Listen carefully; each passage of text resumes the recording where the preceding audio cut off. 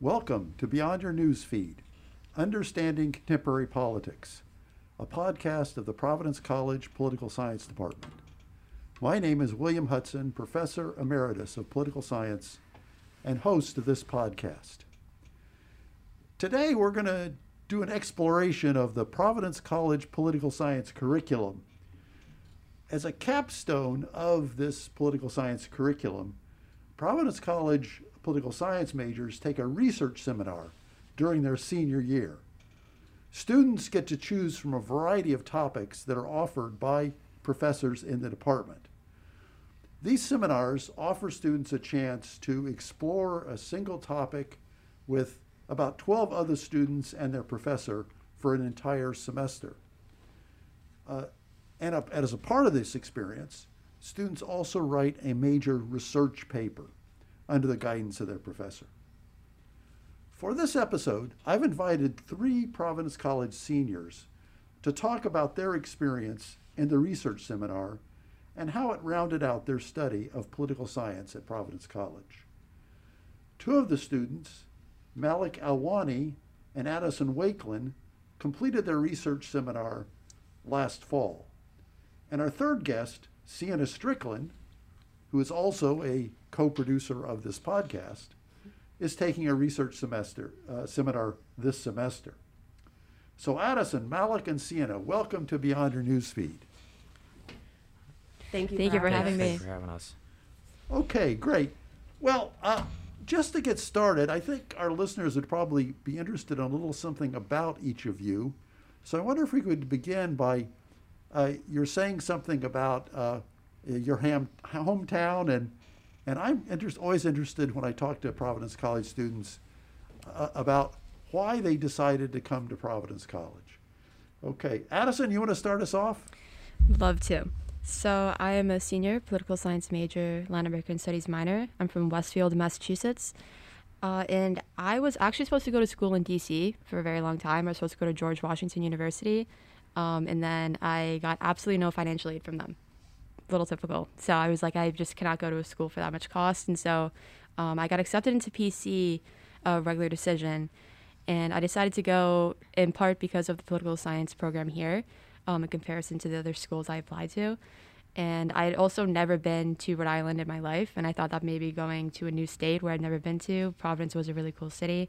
I thought with that and the academic opportunities, it would be a great choice. Yeah, so you say the political science program at Providence College was a factor in your decision. How did you find out about the department as an incoming student? So I went to the Accepted Students Day, and that's where they had like all of the potential majors and some of like the faculty members there. And I was already interested in politics in high school. I did Model UN. I was involved in all the AP classes, and so I thought, why not go up to the poli-sci department and get to know a little bit about them?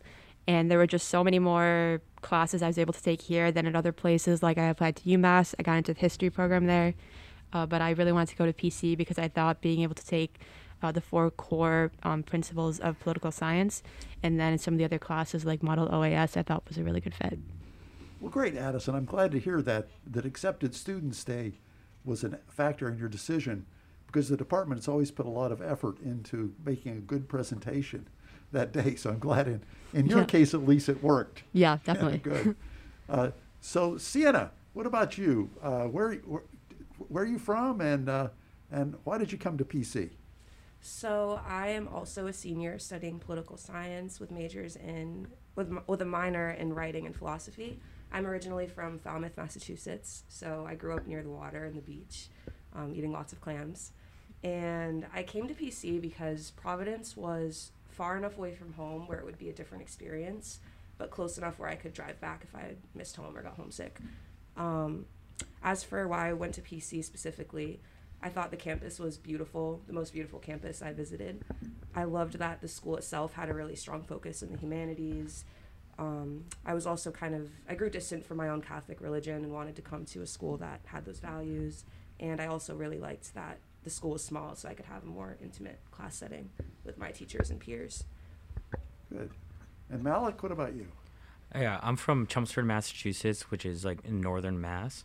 And the reason I chose, I'm a political science major, finance minor, And the reason I wanted to come to PC was kind of similar to Siena, that it's like a little bit, it's close to home where if I needed to, I can go back.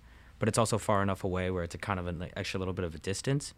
And then the reason why I went into political science was I wanted to do international relations coming into college as a major, but the school only offers political science. So when they told me that there's like I can take international relation courses, I was I just went into that major. Okay, super. So, Malik, what seminar did you pick last semester, and why did you choose that particular seminar?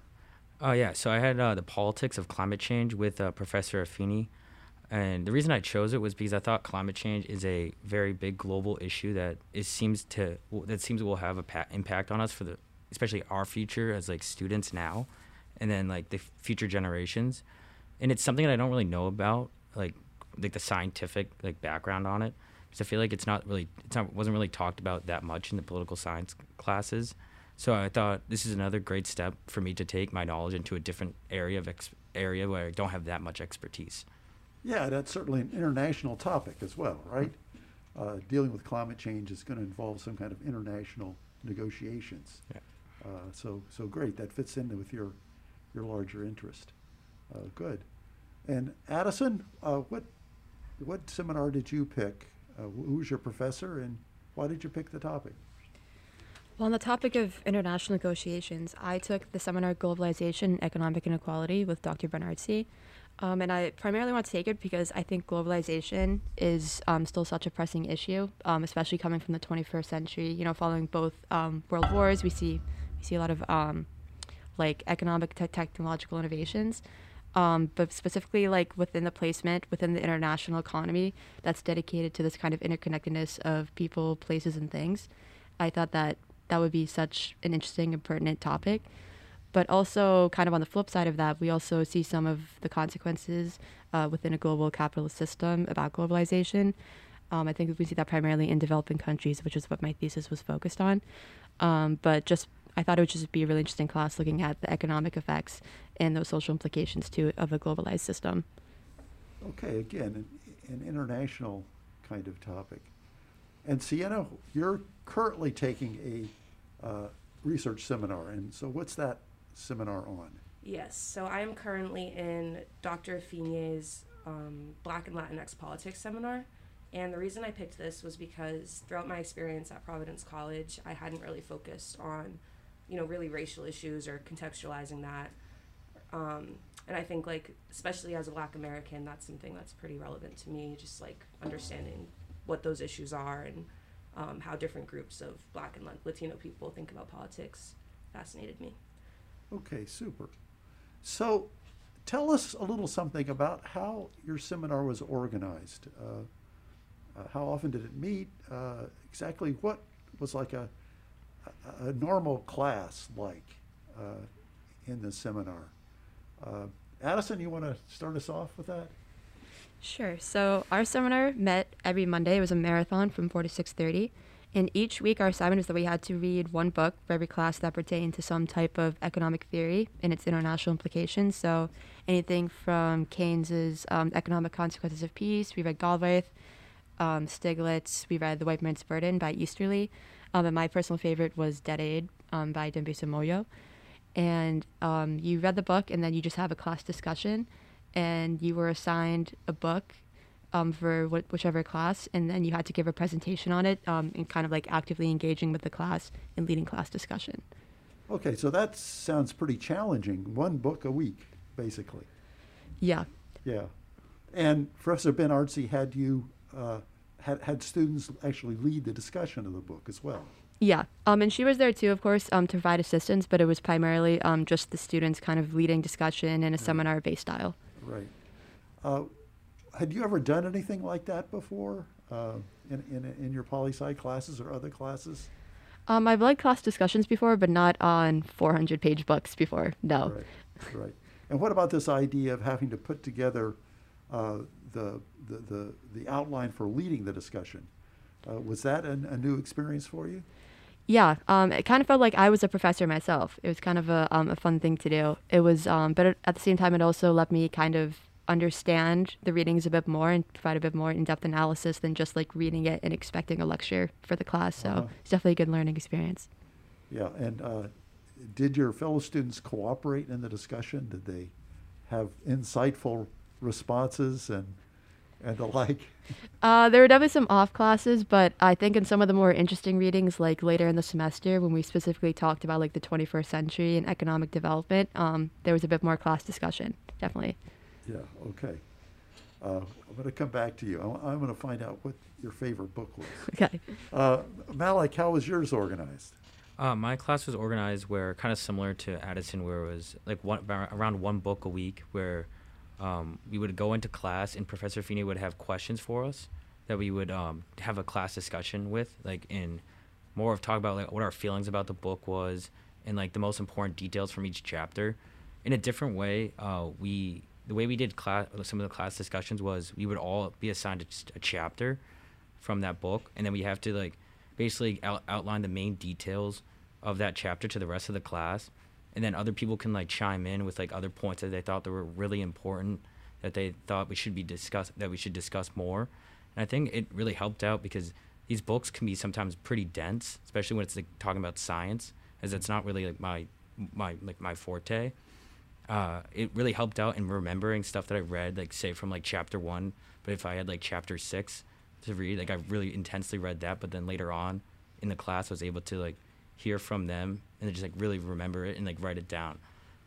Yeah, so the seminar structure allowed you to learn from your fellow students. Yeah, essentially. yeah, it was really an interesting way of doing it because I feel like a lot of the classes I've taken weren't like really like that. It was more of just like the students having a discussion that was kind of like back and forth between each other rather than just having a professor like lecture you and like about what we read. It was more involving among the students. Yeah, great. And Sienna, is Professor Feeney has organized your seminar in a similar fashion? Yeah, pretty much the same as Malik just described. He assigns really dense research readings a lot of the time, so it is really helpful that he does it chapter by chapter because it just allows you to kind of parse through the information kind of in doses so you can understand it more easily.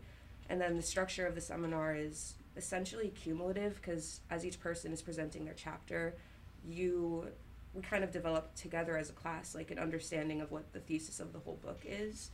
So it kind of reveals itself to us throughout the class. Right. So in preparing for that, so you have a chapter that you're responsible for. Did you find that you read the other chapters as I mean, obviously, probably not as intently as the one you have to prepare for, but did you actually read the whole book, or did you find yourself? There would be certain books where I would skim ahead because the next chapter seemed interesting, but I definitely remembered my own points more because I had to say them out loud. Yeah. So. Okay. Well, great. So Sienna, in the seminar you're taking right now, what's been your favorite book so far? The one you found most interesting? The one that I've loved so far is definitely After Obama. That's a book where a bunch of political scientists have contributed chapters, and it's essentially a debate about the effectual nature of Obama's presidency, critiques of Obama, what he could have done better versus what he did well for the Black and Latino community specifically. And it's interesting because there's so much disagreement about that topic, and it allowed for a really interesting class discussion. Yeah, so that sounds very interesting to me. So you kind of dive deeply into this issue of what difference did it make to have the first Black president, Yes. Professor Obama, for the African American community. Did that make, at the time that Obama was elected, there was a lot of idealism that somehow the country was moving beyond race. You heard that kind of thing. So this book looks into that and says, what really was the impact? Yeah, so you have that one side, like you said, the idealism, and then the other side is completely critical of Obama. There was one political scientist who even said, like, he wasn't the first Black president, which was a pretty controversial claim in class. Okay, good. And, Yeah. and so that elicited a lot of discussion among students that took different positions, I presume, right? Of course, yeah. So Dr. Afine pretty much sat back and let us duke it out amongst ourselves. Yeah, great. That sounds very interesting. Uh, and so Malik, was your most interesting book? I would say I don't know if I had one specifically interesting book, because the way that it was set up was we started off with a scientific aspect of climate change, and then as we progressed, we got into like the effects of it, and then also into like how it's impacting like different groups of people. Like one of the books was about like the indigenous people in like South America, then another one about the indigenous people in like Scandinavia and like the upper like Eastern European region. So like I don't know if I would necessarily have one book. I think if I had to choose one, it would be like The Thinking Person's Guide to Climate Change by I think it's Henson. I don't have it in front of me, so I'm not exactly sure the It's name. okay. The reason I think that would probably be my favorite. It was definitely probably one of the more dense books that we had to read, but it gave me a really good outline of like what is happening, like why is it happening, and then like how can we like kind of like try and solve this issue of climate change. And I think it was just really well written to like help like a person that doesn't know much about it like learn about the issue. Yeah. So in the book, he suggests some various solutions. Which one stood out to you as perhaps the most important or one that would be most effective in addressing this big problem?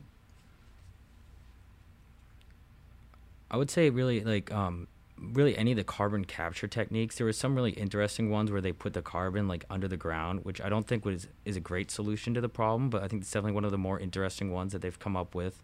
They've also thought about shooting up, I forget what the exact like chemical is, but it's like an aerosol thing into the air that like reflects the sun to help with the UV, with the global warming aspect of it. I think those are like two of like the most interesting solutions to the problem that could be solvable. So those are technological solutions that. Yeah.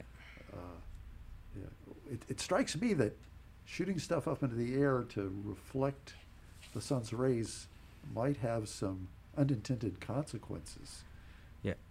Yeah, it goes into a lot of detail. The really interesting thing about it is he would give you these solutions, and then he would also tell you why they don't like they may not work. Like so, for example, like the shooting like say whatever the substance is into the air. The problem is if you do too much and they don't know how much you have to do, it could really cool the planet too much and send us in the opposite direction. So. Right. Right. That sounds kind of risky to me. Mm-hmm. I would myself perhaps think just building some more wind farms might Mm-hmm. be and stop burning, fossil fuels might be a safer approach. But anyway, those are interesting technological innovations to think about. And Addison, in your seminar, favorite book? Well, I always enjoy reading Keynes. I think his work definitely helped kind of develop this understanding of expanding the social welfare state we see in the United States. So I always enjoy reading him, but I would say probably my favorite was Easterly's The White Man's Burden. And in the book, he kind of outlines the difference between like planners and searchers as actors within foreign aid. So planners are kind of the people who they think they understand foreign aid. They're just going to keep like throwing money at the problem without actually understanding it from kind of the more like societal implications. They only see it as like a technical issue. And then you have the searchers, those who understand that poverty is kind of like this really like intrinsic and complex issue that needs much more than just like throwing money at a problem, which is also what I kind of focused my thesis on. But what's really interesting though was that Easterly himself, he used to work for the World Bank. He's an NYU professor now. And seeing him be so critical of humanitarian aid and foreign aid assistance to developing countries, I think kind of shows how it's much more of a systemic issue that needs to be fixed. I thought it was a really interesting book. Yeah, super. Well, I'd like to hear a little bit about your papers. Of course, an important part of this seminar, this is called a research seminar, and so you have to do some research and produce a major research project. So let me hear a little bit about your research papers and what those were about. And Addison, you've already mentioned it, so why don't you start us off? What did you research and write about for your seminar? So my primary research question was, how did direct foreign aid contribute to social and political inequities through the perpetuation of power asymmetry theory in Haiti, particularly during the 2010 earthquake and then afterwards? So the United States has given billions of dollars to Haiti for humanitarian aid assistance. But at the same time, why is it that Haiti is also kind of experiencing such a tumultuous time, both economically and politically? Obviously, we saw last summer their president was assassinated. Why are they getting so much money to go toward developmental assistance, yet they're still institutionally stagnant? And so I specifically applied power asymmetry theory. I can go a little bit more into that later, but just kind of like the theoretical implication is that in these bilateral and multilateral relations that a lot of like Western institutions have with a state actor like Haiti, there exists this kind of asymmetrical power dynamic. So when you like keep giving money toward institutional development, but it's not actually doing anything, that creates this kind of asymmetrical power relation and this kind of imbalance between state and non-state actors. And I like created my own model for it, and it was just really interesting to see why is it that when you give so much money to a certain country, it's not actually doing anything, it's just making them aid dependent and not aid reliant to like bolster their own economic development. Okay, so aid dependent. So you're saying giving all this money, say, to Haiti doesn't really help Haiti develop an economic infrastructure on its own. Am I understanding that correctly? Yeah, because obviously I'm not denouncing foreign aid. I do think it's important, especially in the short term, specifically for like emergency humanitarian aid assistance. But what ends up happening is that you're not letting these own countries engage in their own capital solutions. So you're not letting them actively engage in the private sector, whether that's like microfinancing or it's like trade liberalization. When you're only giving them assistance without any actual accountability measures to make sure that that foreign assistance is actually going toward developmental aid, that kind of creates this intrinsic issue of this kind of power imbalance, specifically within Western institutions. Yeah. So, okay. So this power imbalance, what does that mean exactly?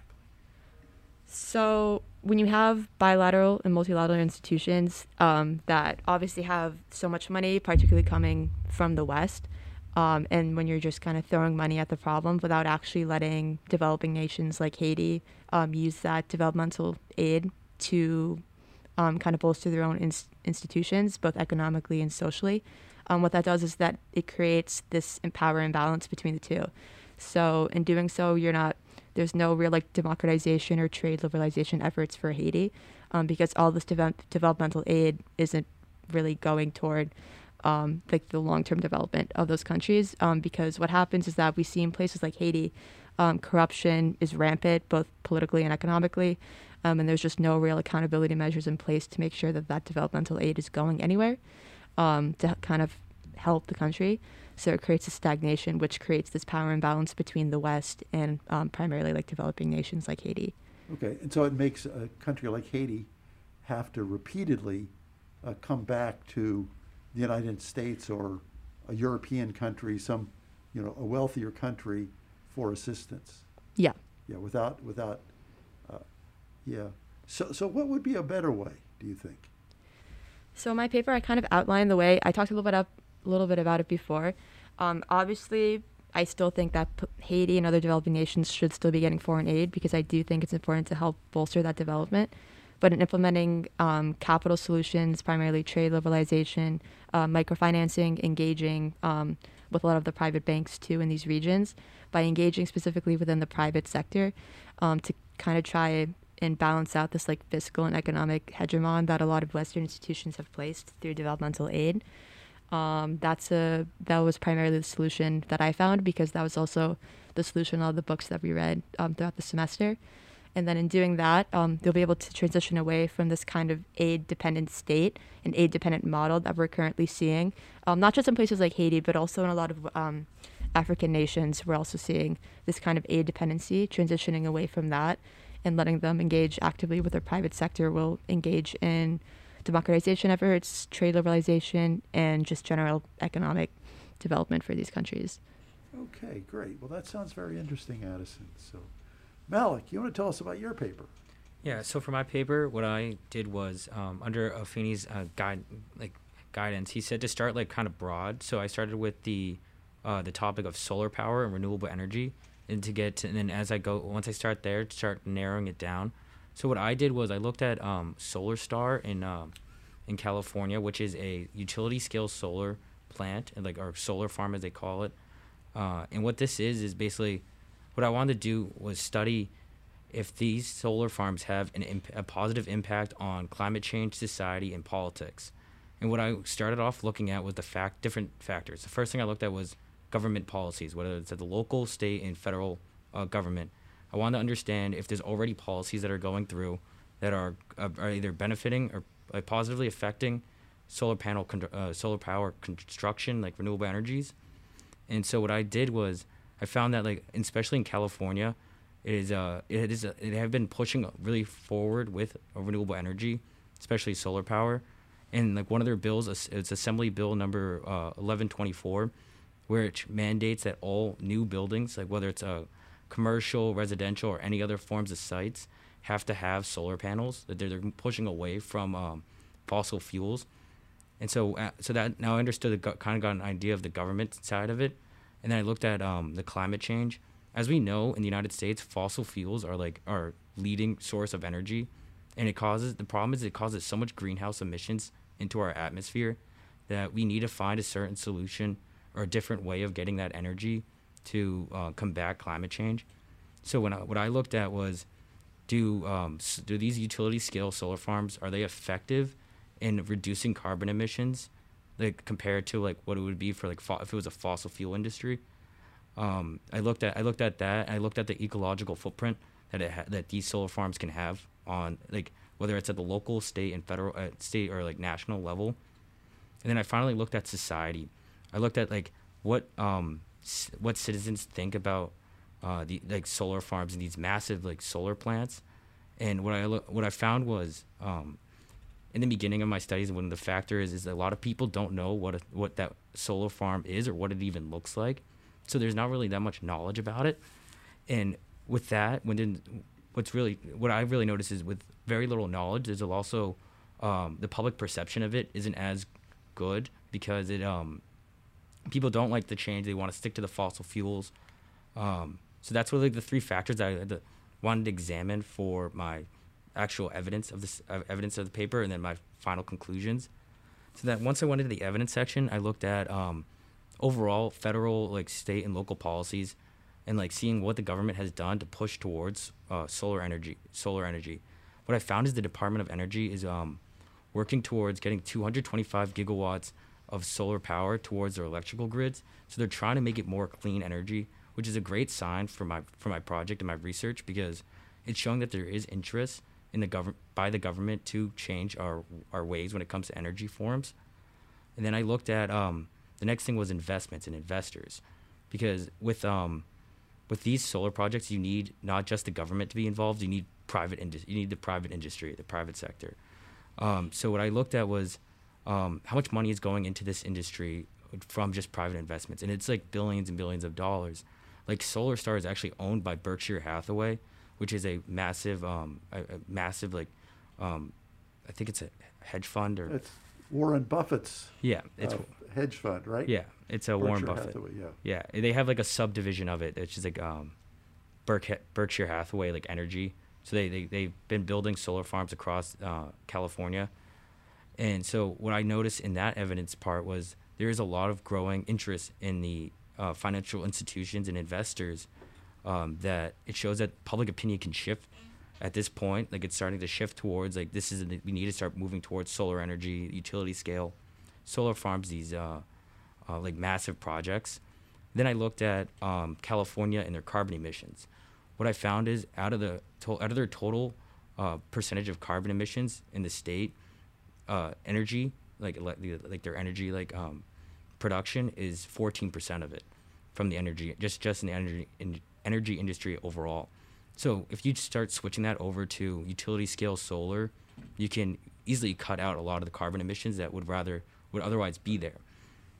And then and currently, a lot of that you're talking about the energy that's produced for electricity. Yeah. So a lot of that is from natural gas or oil plants Right. currently Yeah. instead of solar. Yeah. Yeah, so like natural gas, like by making more of these farms, we're reducing the amount of carbon emissions that are going in the air at that present time. Right. And then going into another thing with the climate change was I also found evidence about at the national level from different countries with the largest amount of solar power production.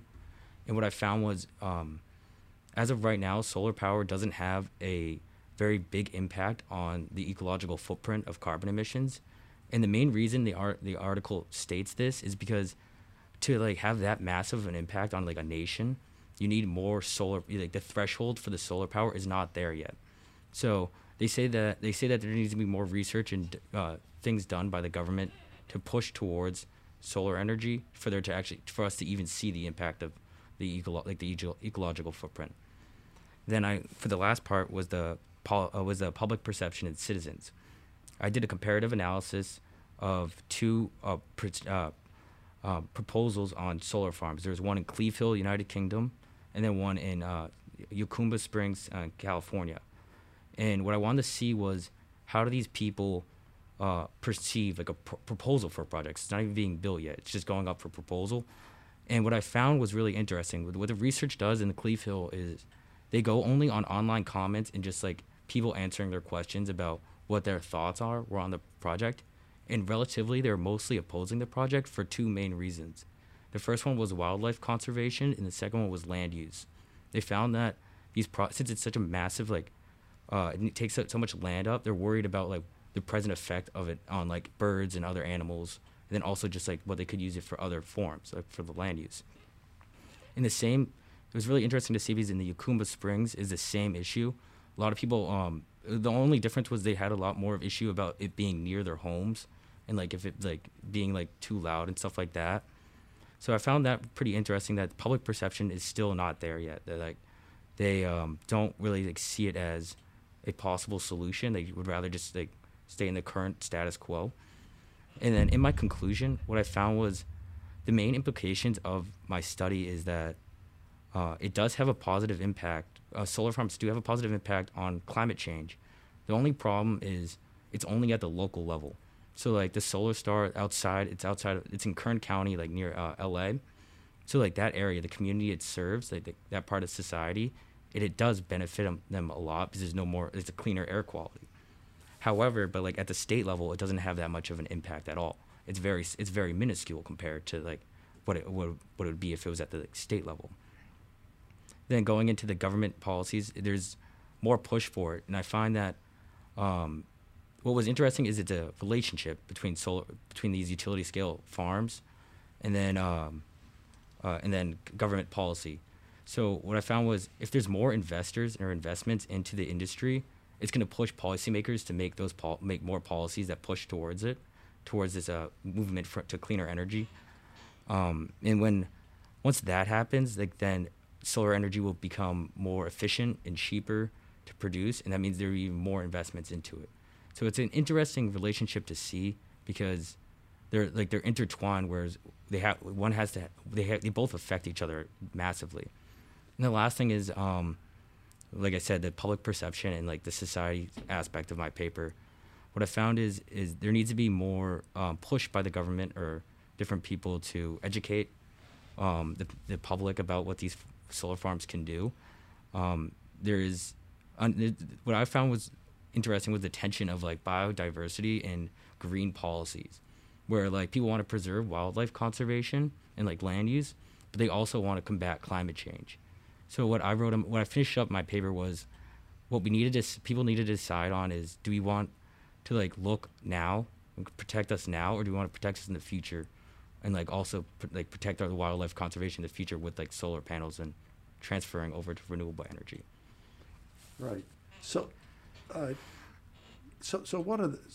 this public perception, is there a way that you can address their concerns for, say, wildlife conservation by the way those solar farms are constructed?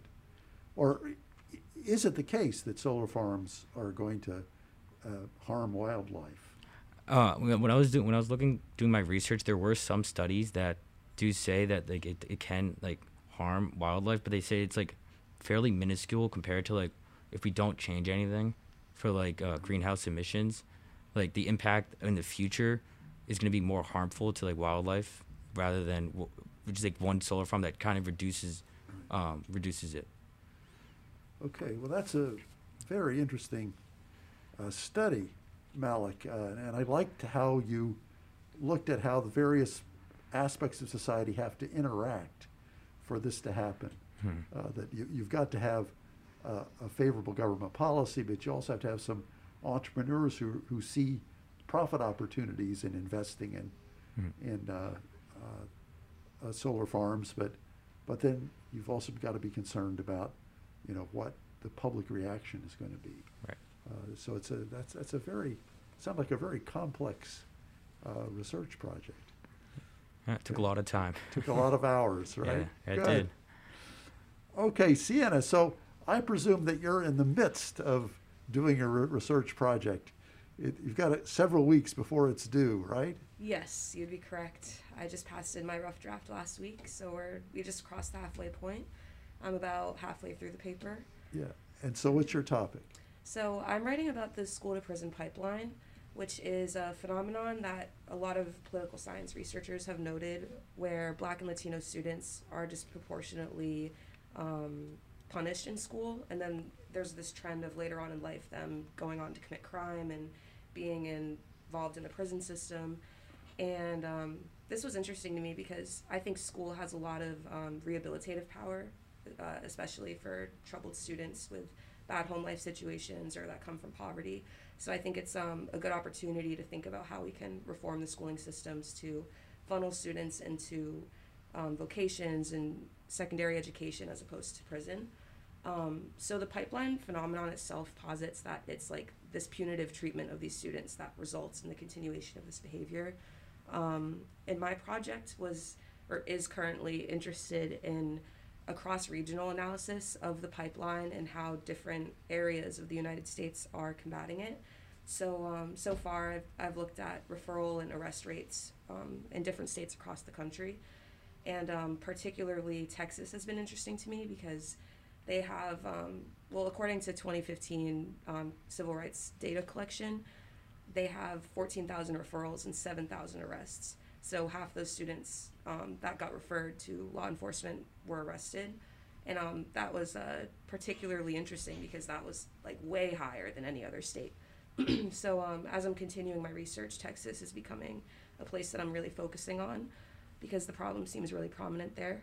And it's also interesting because recently we've seen a lot of CRT debates in Texas, which for anyone that doesn't know, that's critical race theory, which is a debate over like should more diverse curriculum be taught in schools.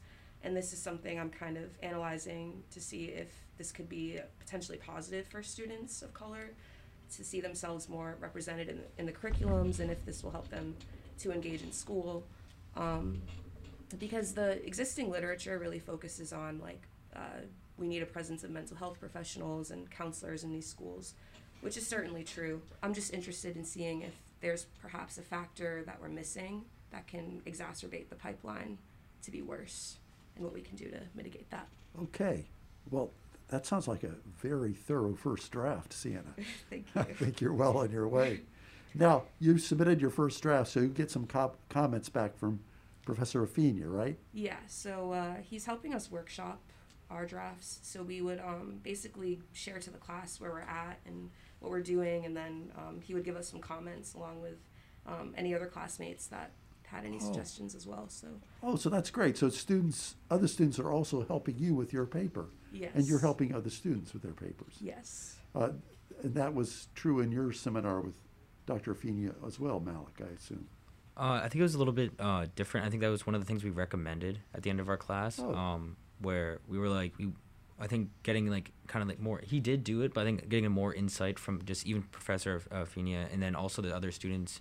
I think we asked for more in the future. More of that would have been better. So it sounds like he's actually listened to our recommendation. Like yeah. Okay, so that's great. So Dr. Afenia actually gets some feedback from you about how to make the experience more helpful. Yeah. So great. So to finish up here, I'd like your reflections on what you think was valuable about this experience. How important was this seminar in your overall educational experience at Providence College? What do you take away from it, and how important might it be for your future? Sienna, you haven't finished yet, but can you see certain things about your experience that you find particularly valuable? Yeah, definitely. I would say so far, the authority that we have to finally take some initiative and do our own research has been really exciting, because we're like, up until now we've been reading other people's research, so now we're in the driver's seat and we're doing it. So it's really exciting to be able to do something that you are passionate about and to find an answer to this question. Yeah, that's what I would say. Oh, okay. So that's very interesting. There's some empowerment here. Yeah. That you're really discovering knowledge on your own, not just absorbing it. Exactly. Super. Malik, what about you? What do you? I thought the overall experience really illustrated how much I've learned here from the political science department at Providence College. What I did was, throughout my paper, I was told to try and connect all the different classes that we had to take, like the core ones, like international relations, like American politics, public policy, comparative politics, all that. And what I tried to do in my paper was combine all of them into one paper. So once I was able to do that and I completed it, I was I felt very achieved with what I was able to do, because going into the class, I was like, it was like a 40, 50-page paper that I had to write, and it was really daunting. I didn't know if I was going to be able to do it. But by the end of it, when I submitted the paper, and I felt like I did a really good job on it. I was really interested in my topic. It was really, overall, just one of the best experiences I had, just for myself, like as growing as a person. And I think it was definitely made my experience here at Providence College a lot better. Okay, super. And Addison, for you, what's your takeaway from your experience last semester? International relations is still my favorite part of political science, and I loved all the classes I've been able to take here for it. And I think with this senior seminar, being able to see kind of the effects of like the physical and human capital of like real life globalization processes, particularly in developing nations, I think was just such an interesting part of the class. And all the books we were able to read from much more of like an economic standpoint, being able to use that and like analyze it from a more social and political view, was also probably one of my favorite parts of the class. And I think just overall to like my understanding of political science and the political experience, kind of seeing that real life analysis of real economic and fiscal policies and seeing the effects it has on real people in real time was such a great part of the class too. Okay, I've got two more questions for you all. So my next to the last question is, what advice would you give a student who was getting at the beginning of this seminar, somebody who was coming into the seminar? What advice would you give them to get the most out of the experience?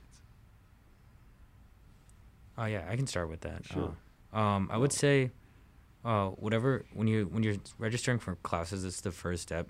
Really look at the different like classes and think which one do you think you don't know that much about, but you really want to learn more about. And then once you're actually in the class, I would say, just like before you even start anything, just like look up ideas. Like think to yourself, like what do you want to study? Like I knew I wanted to study renewable energy going into it, but I didn't know what I wanted to do. And I found out about this Solar Star and this utility scale solar, but I wouldn't have known about that if I didn't do like some like the early research, just like trying to find something interesting and like that I never thought of that I could talk about. Great. Sienna, your advice for a future student? I'm still taking my own advice at the moment, but for a future student, I would say you really want to lean on your professor's expertise and let them guide you through this experience, because these professors have, a lot of expertise in what they're doing. So definitely, even like Malik just said, like before you take the class, Google all these professors and see what they do, see what they've done before. I think that'll help make your decision easier too. And then when you're actually in the class, like something I'm still learning at the moment is that your paper and your thesis are amorphous and they're going to change. So just be prepared for, to be adaptable to the experience, because your research might negate your initial hypothesis, and that's okay. You just want to be open to that and let it go where the data leads you. Yeah, that's good advice for any kind of research. Sometimes it takes you a place that you weren't imagining when you started out, right? Okay, and Addison. Well, I would say for my specific seminar, it probably helped to take an econ class beforehand. I took 101 and 102 my time here at Providence College, and both of those helped me because we read books primarily from economists. But I think just like broadly speaking, always try and like branch out and take classes not just within political science, but also a lot of cross-curricular ones as well. Like the school to prison pipeline, obviously a lot of sociology classes touch on that, and taking classes pertaining to it always help too with that area of study. But I also agree with Sienna. I think it's really important to do your research, look into like which classes you actually want to take and which seminar seems interesting to you, or even take a seminar that you probably might not have any like real knowledge of, and use that research experience to kind of broaden your own understanding, both academically and just for the real world. Okay. Well, that all sounds very wise to me. I'm sure future students could learn a lot from listening to what you suggested. So my final question, this is always a dangerous one. You're all seniors. You're going to be graduating in a few weeks. So plans for the future. What are your plans? Malik, what are you going to be doing, do you think? Yeah, so actually, I got a job offer. I'm going to be working in the financial consulting for Guidehouse, which is the reason why I'm in financial consulting is because my minor is finance. But the interesting thing about it is I'll be consulting for the public sector in Washington, D.C. So I thought it was like a perfect mix of my two major like disciplines that I learned here.